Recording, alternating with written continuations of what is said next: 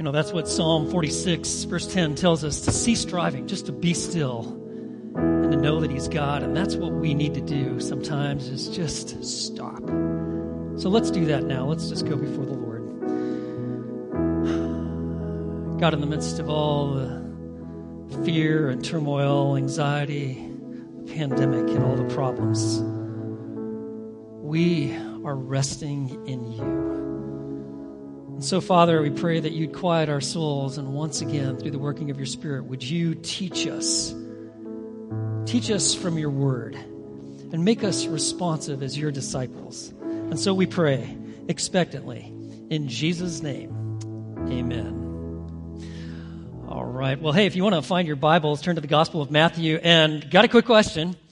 Last week, I threw out a little challenge. Did anybody memorize Matthew 5:3, the first beatitude? Did anybody got it? I need to see a hand. If you have it. Anybody? We got. Okay. Okay. Who could quote it with your mask on? Nobody can quote it? Go ahead, Mike. I can recognize you even with your mask on. What is it?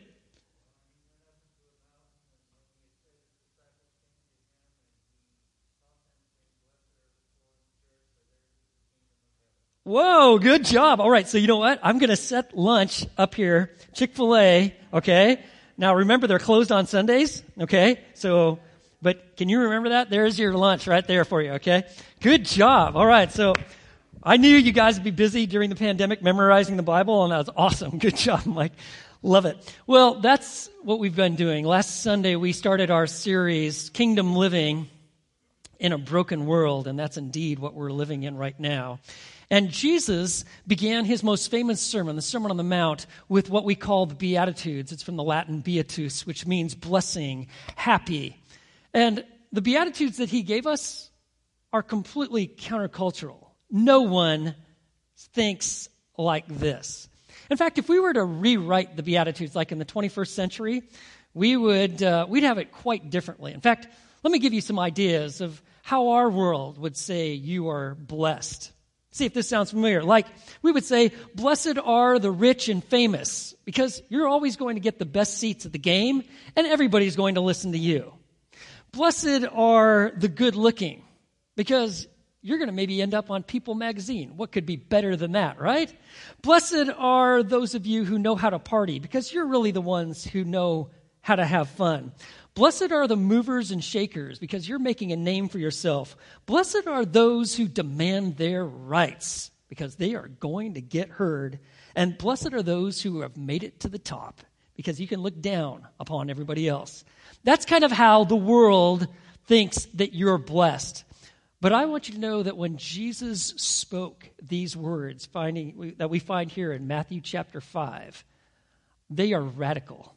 They're countercultural, and they're counterintuitive. And perhaps the most radical and countercultural and intuitive one that we've got is the one we're going to look at today. It's the second beatitude. It's found in Matthew chapter 5, verse 4.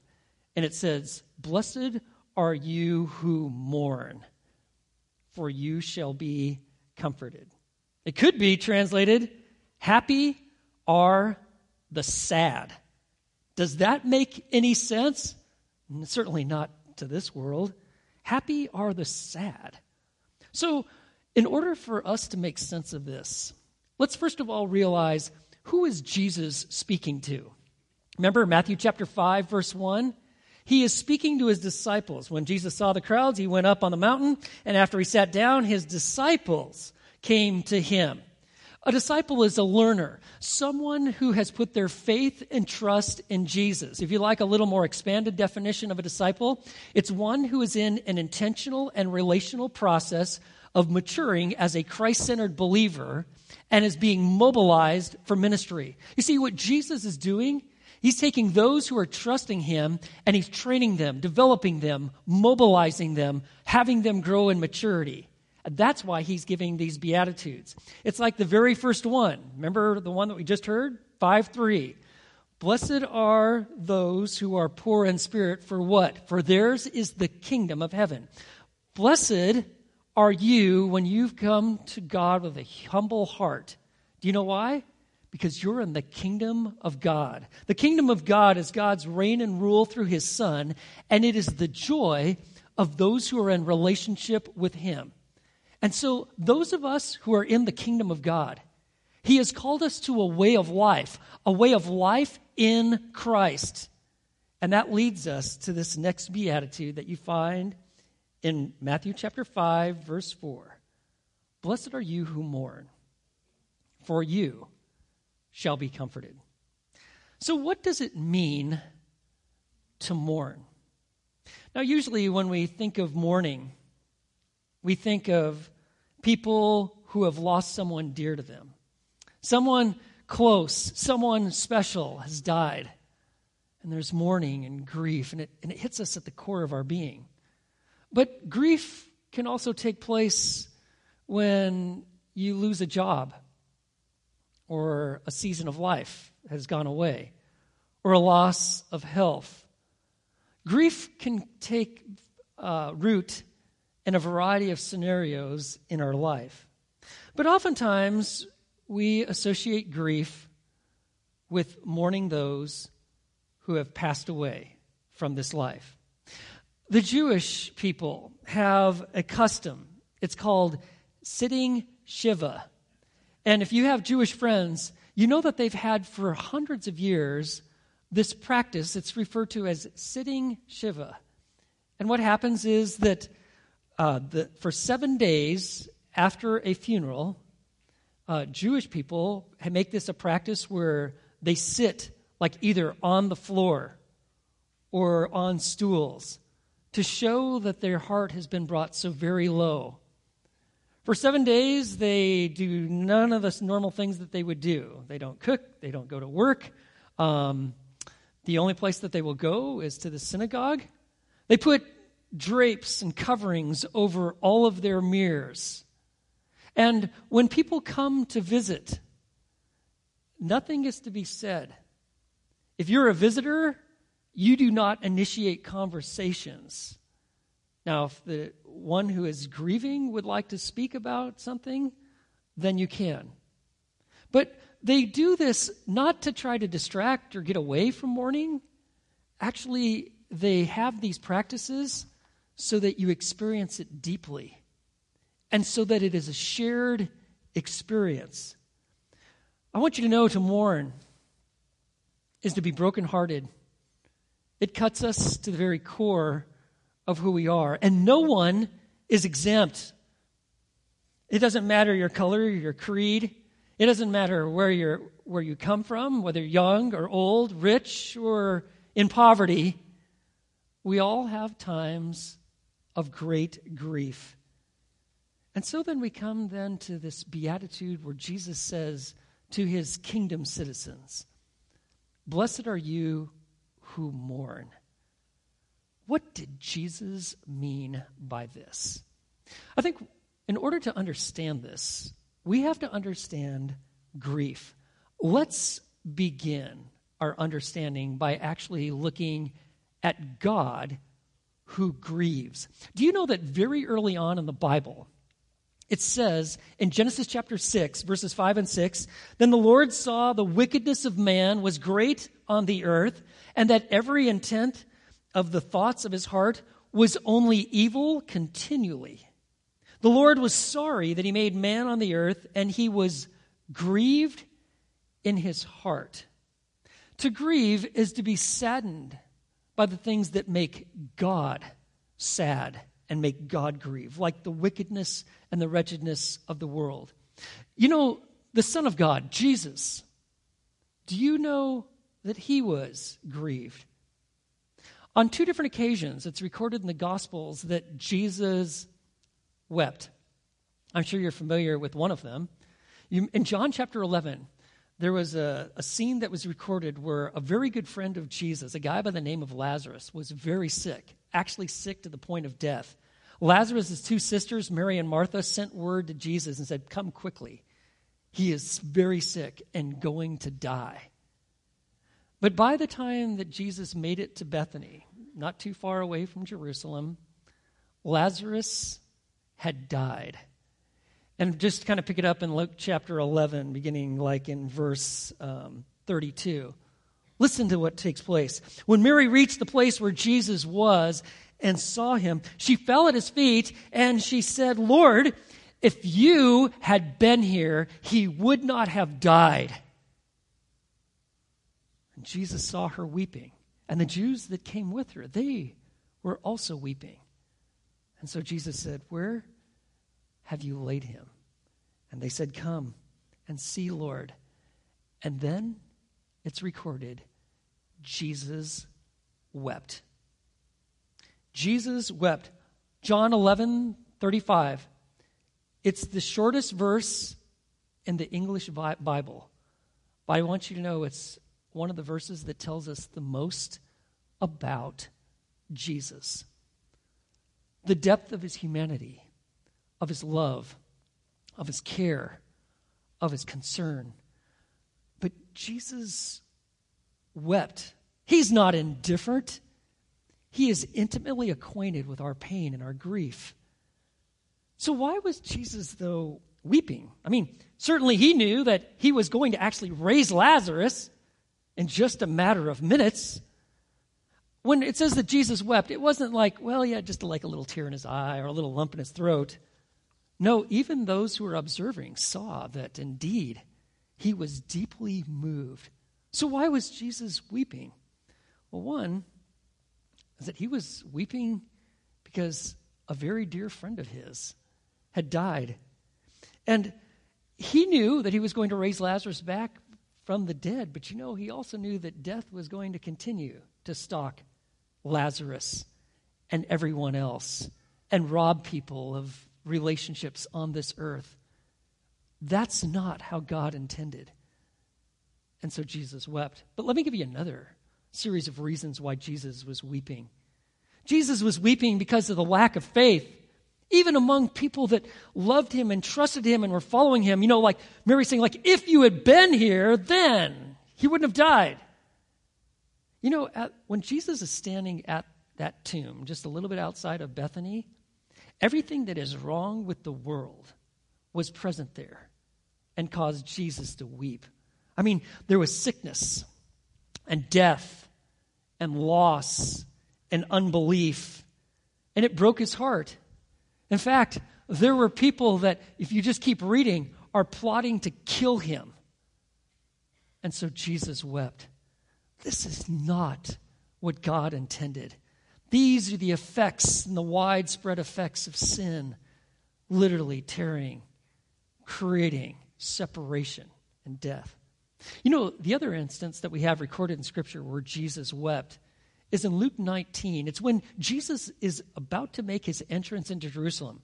It's a week before he was actually going to be apprehended, tried, beaten, crucified, and rise again. It was the week of Passover. And you remember that they were putting down palm branches and people were calling out and crying out, "Hosanna, Son of David." They were making all these messianic cries, "You're here."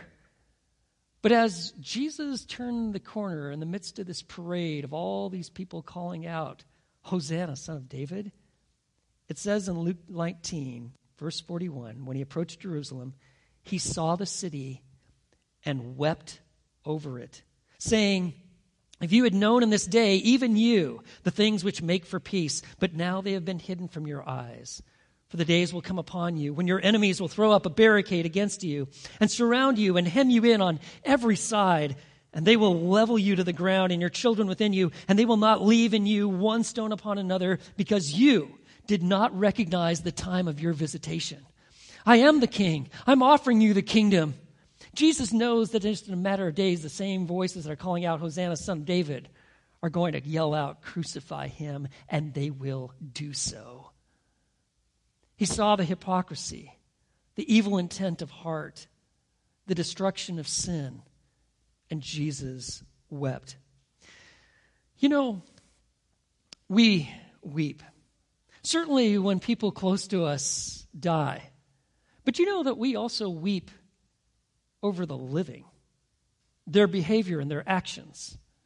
You see this, like in Psalm 119, verse 136, it says, "My eyes shed streams of water because they do not keep the law." The psalmist sees people just living in violation to God and His Word, could care less. For those whose hearts are just captured by God, that's not just something like, well, it's just an alternative way of life or not a big deal. It causes one to grieve. Classic example of this is like Ezra, and he sees that all these people had married his Jewish people had married pagan wives, and they had bought in and started worshiping all these false gods. And Ezra's pulling out hair out of his face, out of his beard, and out of the top of his head, and he's grieving. You know, the Apostle Paul, he grieved over the sin of people in churches. You know, if you really want to understand the Apostle Paul, look at him as a parent caring for children. I want you to know that as a parent, you care deeply about your children and their hearts. And that helps you make a lot of sense, like when you come to a book of like 1st and 2nd Corinthians.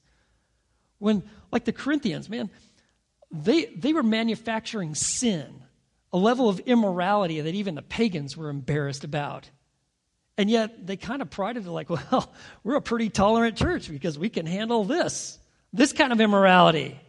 Remember in 2 Corinthians chapter 12, verse 21, Paul is saying, listen, when I come to you, am I going to be grieved? Because there are some in your midst and you have not repented of your immorality, your impurity, your sensuality, and your debauchery. You're just like living as if it doesn't matter, and yet you're calling yourselves followers of Jesus. And he says, when I come, will I be grieved? You know, if you're a parent, you understand Paul's perspective. You see, we grieve because of the behavior of the living sometimes. I mean, that's what's happening right now in our country, right? Look at the widespread pain, racism still existing after decades in our country. We have people that experience an immense amount of hurt, sense of betrayal, just because of their color of their skin. We have lawlessness. We've got this huge wound that has just never been healed, and it causes you to grieve. I mean, when you look at other issues that exist in our world, like children who are put to work in these sweatshops or made to work in these very dangerous, like diamond mines, or young girls that are apprehended and turned into slaves. I know that we don't really want to think about those things. We like to ignore them and pretend they don't exist, but I want you to know when you look at the evil in our world, it causes you to grieve and to mourn. And so we have sorrow. I want you to know that if you're a disciple of Jesus, this verse right here tells you you're going to mourn sometimes. Yeah, we mourn when people close to us pass away, but we mourn over our own sin. We mourn over the evil that is in our world. So how? How does God bring blessing to those disciples who are brokenhearted? It says right here, "Blessed are those who mourn, for they shall be comforted." I want you to know in the midst of all the heartbreak and the grief and the mourning and the loss and the just like, this is not right, and my life will never be the same. I want you to know that God brings comfort in Christ. Let me just tell you the blessings that come. Now remember that word blessed. It means this. It's the God-given capacity to enjoy God's goodness and to extend it to others. God gives his people the capacity to know and experience his goodness and to extend it to others. And he says, "Blessed are you who mourn, because you will be comforted. I'm going to strengthen you. I will encourage you." So how does God do that? Well, I just kind of listed some of the ways he does that. God brings blessing, first of all, through the comfort of his presence. When you've lost a position, When you're going through mourning because of a broken relationship, when someone close to you has died, you need to grieve. You need to go through the process. If you try to short-circuit it, you're only shortchanging your own soul. And let me tell you what that process is. It's well documented because everybody grieves. You're going to go through these stages. I'll tell you what they are. You might be in them right now. First of all, there's like a denial. Like, no, this did not happen. And then there's anger. You're mad about the situation, mad at God, mad at a lot of things. And then there's like depression. It's like you don't even feel anymore. It's like you're just passing through, like you're a vapor. But then that final stage is you come to an acceptance. I want you to know, though, that God gives us his presence. You know how the Gospel of Matthew ends? Do you remember what the resurrected Jesus said? He said, I am with you always, even to the end of the age. I will always be with you. I will never leave you. I will never desert you. I am with you. You can count on me. You see, comfort comes from knowing God, knowing who he is, that he's good, that he's sovereign, knowing that he is always going to be with us. Comfort comes from knowing that God loves you, that he's died for you, that he's been resurrected for you, that he's actually prepared a place for you. Comfort comes from knowing that you've been adopted by God. You're one of his dearly loved children, and he has a plan for you. Comfort comes from knowing God and the truth. Friends, if you reject that, you do not know hope, and you don't know peace. But he gives us his presence. And I want to say one thing about this, God giving his presence. There may be a time where you can't actually sense God's presence. As a pastor, I've had numerous occasions where I've been working with an individual. Usually these are really strong believers, and they've, at some point, in a time of great difficulty, said, Grant, I can't even sense God's presence right now. I want you to know that the ultimate expression of faith is to trust God even when you can't sense his presence. Don't put your faith in your feelings. Put it in the facts and the truth that he is there always, and he'll never leave you or forsake you. You know, let me give you another way that God brings blessing. He does so through the comfort of his promises. Aren't you grateful that God has given us his word? Because we have truth to hold on to. We don't have to make things up. We have divinely revealed truth. And 2 Corinthians chapter 5, verse 8 might be worth writing down, because it tells us that a loved one who has trusted in Christ, it tells us that they are in his presence when they pass away. Paul writes, 2 Corinthians 5:8, we are of good courage, I say, and prefer rather to be absent from the body, knowing that it is to be at home with the Lord. Absent from the body laid in the ground. Guess what, though? I'm home with the Lord. I see him face to face. Paul capitalizes on this exact same truth that he wrote to the Corinthians when he wrote 1 Thessalonians chapter 4, verses 13 and 14. He says, but we do not want you to be uninformed, brethren, about those who are asleep, which is a euphemism for death, so that you will not grieve as do the rest who have no hope.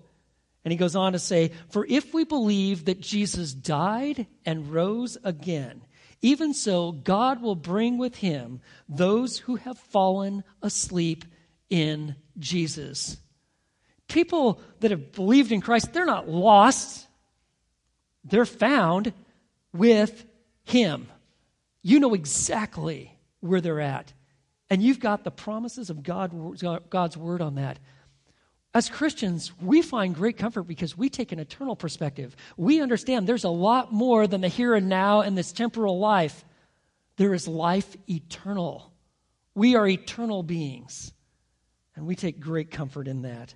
God brings blessing through the comfort of his people. Did you know that? God brings blessing through the comfort of his people. Remember like what Paul wrote in 2 Corinthians chapter 7, verse 6. He says, "But God, who comforts the depressed, comforted us with the coming of Titus." Paul says, I was depressed, really depressed, sparing of even life. But God sent Titus. You see, as kingdom citizens, those who follow Jesus, God is seeking to develop the capacity of your heart. It's called transformation. He seeks to do His work in you and then through you. And that is why, as believers, we can step outside of our comfort zone and we can weep with those who weep. Why? Because God intends to do His work through His people. Now, when you look to bring comfort to the grieving, let me tell you different ways you can do that. You can pray with people. You can just be with them. Just being. You don't have to talk a lot. You just be with them. Providing meals, doing something for them, writing expressions of care and concern. All of these are ways to show and express care. But make sure you do show care before you start expressing truth. You need to exercise what is called discernment. You got to have a little bit of EQ, the ability to read a situation, to know when it is proper to speak and when it's best just to listen and just to be there. God will make it clear when it's time to talk about these matters. But you always got to lead with care. Comfort first, then share truth. Let me give you another way that God brings blessing. He does so through the comfort of His power. He brings new strength, vitality, even ministry through grief. 2 Corinthians chapter 1, verses 3 and 4 says this, "Blessed be the God and Father of our Lord Jesus Christ, the Father of mercies," and then get this, "and the God of all comfort, who comforts us in all of our affliction, so that we will be able to comfort those who are in any affliction with the comfort with which we ourselves receive from God." You see that? We needed comfort. God brings it, encouragement, strength to us. And He does so for the purpose that one day we're going to return that comfort and pass it on to others. Friends, God gives us the ministry of comfort. And He does so by first giving us comfort from Him. And let me give you one other way that God blesses us. God blesses us by bringing the comfort of His providence. You see, God is working all things together for good to those who love God, to those who are called according to His purpose. You know, it says like in Revelation chapter 21, verse 4, 7:17. Did you know it says that God will wipe away every tear from our eyes? Right now we got grief and sorrow and pain and suffering. But I want you to know that God is going to take away our tears. And it's going to be real. Do you know why? Because God is going to make all things right. There is going to be perfect justice. There is going to be love, unity, peace, hope. There is going to be joy. All of this brokenness that we're experiencing in this life, I want you to know in the life to come, God is going to provide absolute joy through a diversified humanity that has been unified in Christ. That's why it says, like in Revelation chapter 5, that there is going to be gathered around the one who is worthy, around the throne, people from every tribe, tongue, nation, all unified by Jesus Christ, who has given and sacrificed His blood on their behalf so that we might enjoy God and each other forever. And our hearts are going to be filled with unending joy and worship. And friends, that is the comfort that we find from God's providence. And so, friends, I want you to know, the gospel is for the heartbroken. Did you know that until you are absolutely at a point of grief and you're heartbroken over your sin, you're still separated from God. You see, the gospel is for the brokenhearted, those who realize that life isn't right. I'm not right. This world's not right. How we're treating each other sometimes, that's not right. I need forgiveness and I need God. And I want you to know that God has remedied the situation because Jesus is the man of sorrows. Remember what's said about him? Isaiah chapter 53, verse 3 and 5. Let me read this to you. And I want you to listen to this. He was despised and forsaken of men, a man of sorrows and acquainted with grief. And like one whom men hide their face, he was despised, and we did not esteem him. Surely our griefs he himself bore, and our sorrows he carried. Yet we ourselves esteemed him stricken, smitten of God, and afflicted. But he was pierced through for our transgressions, and he was crushed for our iniquities. The chastening of our well-being fell upon him, and by his scourging we are healed. Do you know who he's speaking about? He's speaking about the very one who gave us Matthew 5:4. Jesus, Messiah, the man of sorrows. He says, "Blessed are you who mourn, for you will be comforted." Who brings the comfort? Christ does. The man who is intimately acquainted with grief, the man of sorrows. If you've got a broken heart and you are hurting, let me tell you where you find help and hope. It is Jesus. He is well acquainted with grief. You see, the blessing of true comfort comes from those who are trusting in the King. You know that our brokenness and our mourning, it becomes the pathway of knowing God's goodness and experiencing his comfort. God meets us in our mourning. That's why this beatitude is written. There's a guy by the name of Kelly James. At the time, he was a 48-year-old landscape architect, and he and a couple of buddies had decided that they were going to go and climb Mount Hood on December 9th, 2006.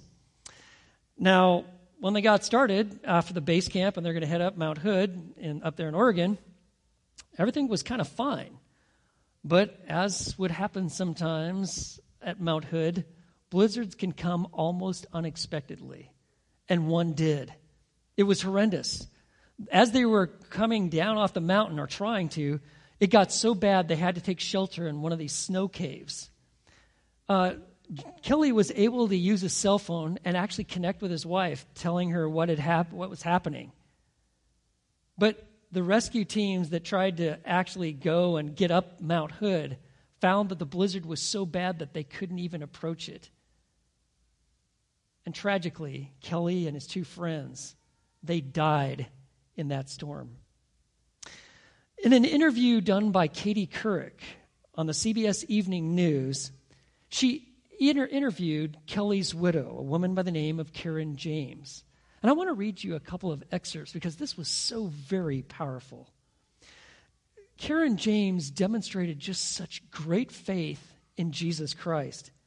And really, it kind of defined this whole life for this couple.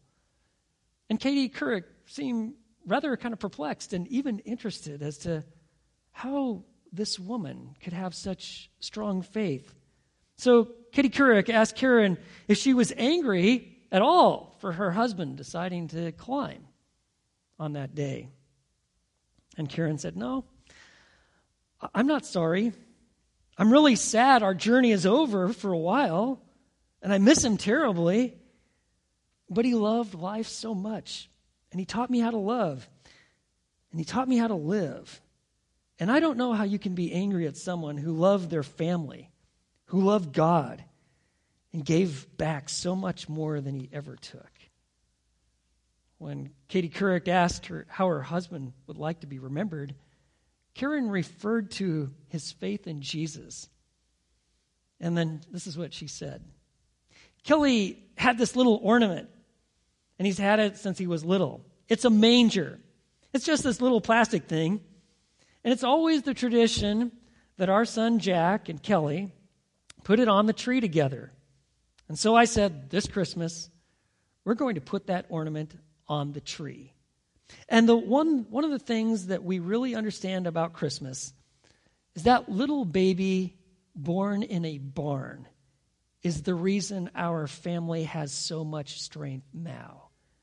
And that is really important to Kelly.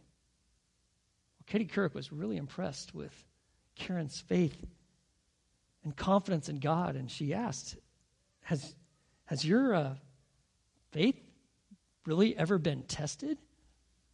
And she said, no, it's not been tested. I remember one time we were watching TV, and Kelly said to me, I can't wait to go to heaven. And I said, what? I mean, we were watching some show that had nothing to do with it. And he said, yeah, that's going to be really cool. And I said, well, can you hold off? Can we wait? But he wasn't scared. And so those conversations are what I hold on to. And friends, the difference in this life and the life to come is our faith in Christ. You see, the blessing of true comfort comes from those who are trusting in the King. So go to Jesus. Go to Jesus. Leave all your little petty arguments aside. Don't put your faith in your feelings. Just go to Jesus, because he said, and he's promised, blessed are those who mourn, for they will be comforted. Friends, this is the life of the kingdom citizen. Let's pray.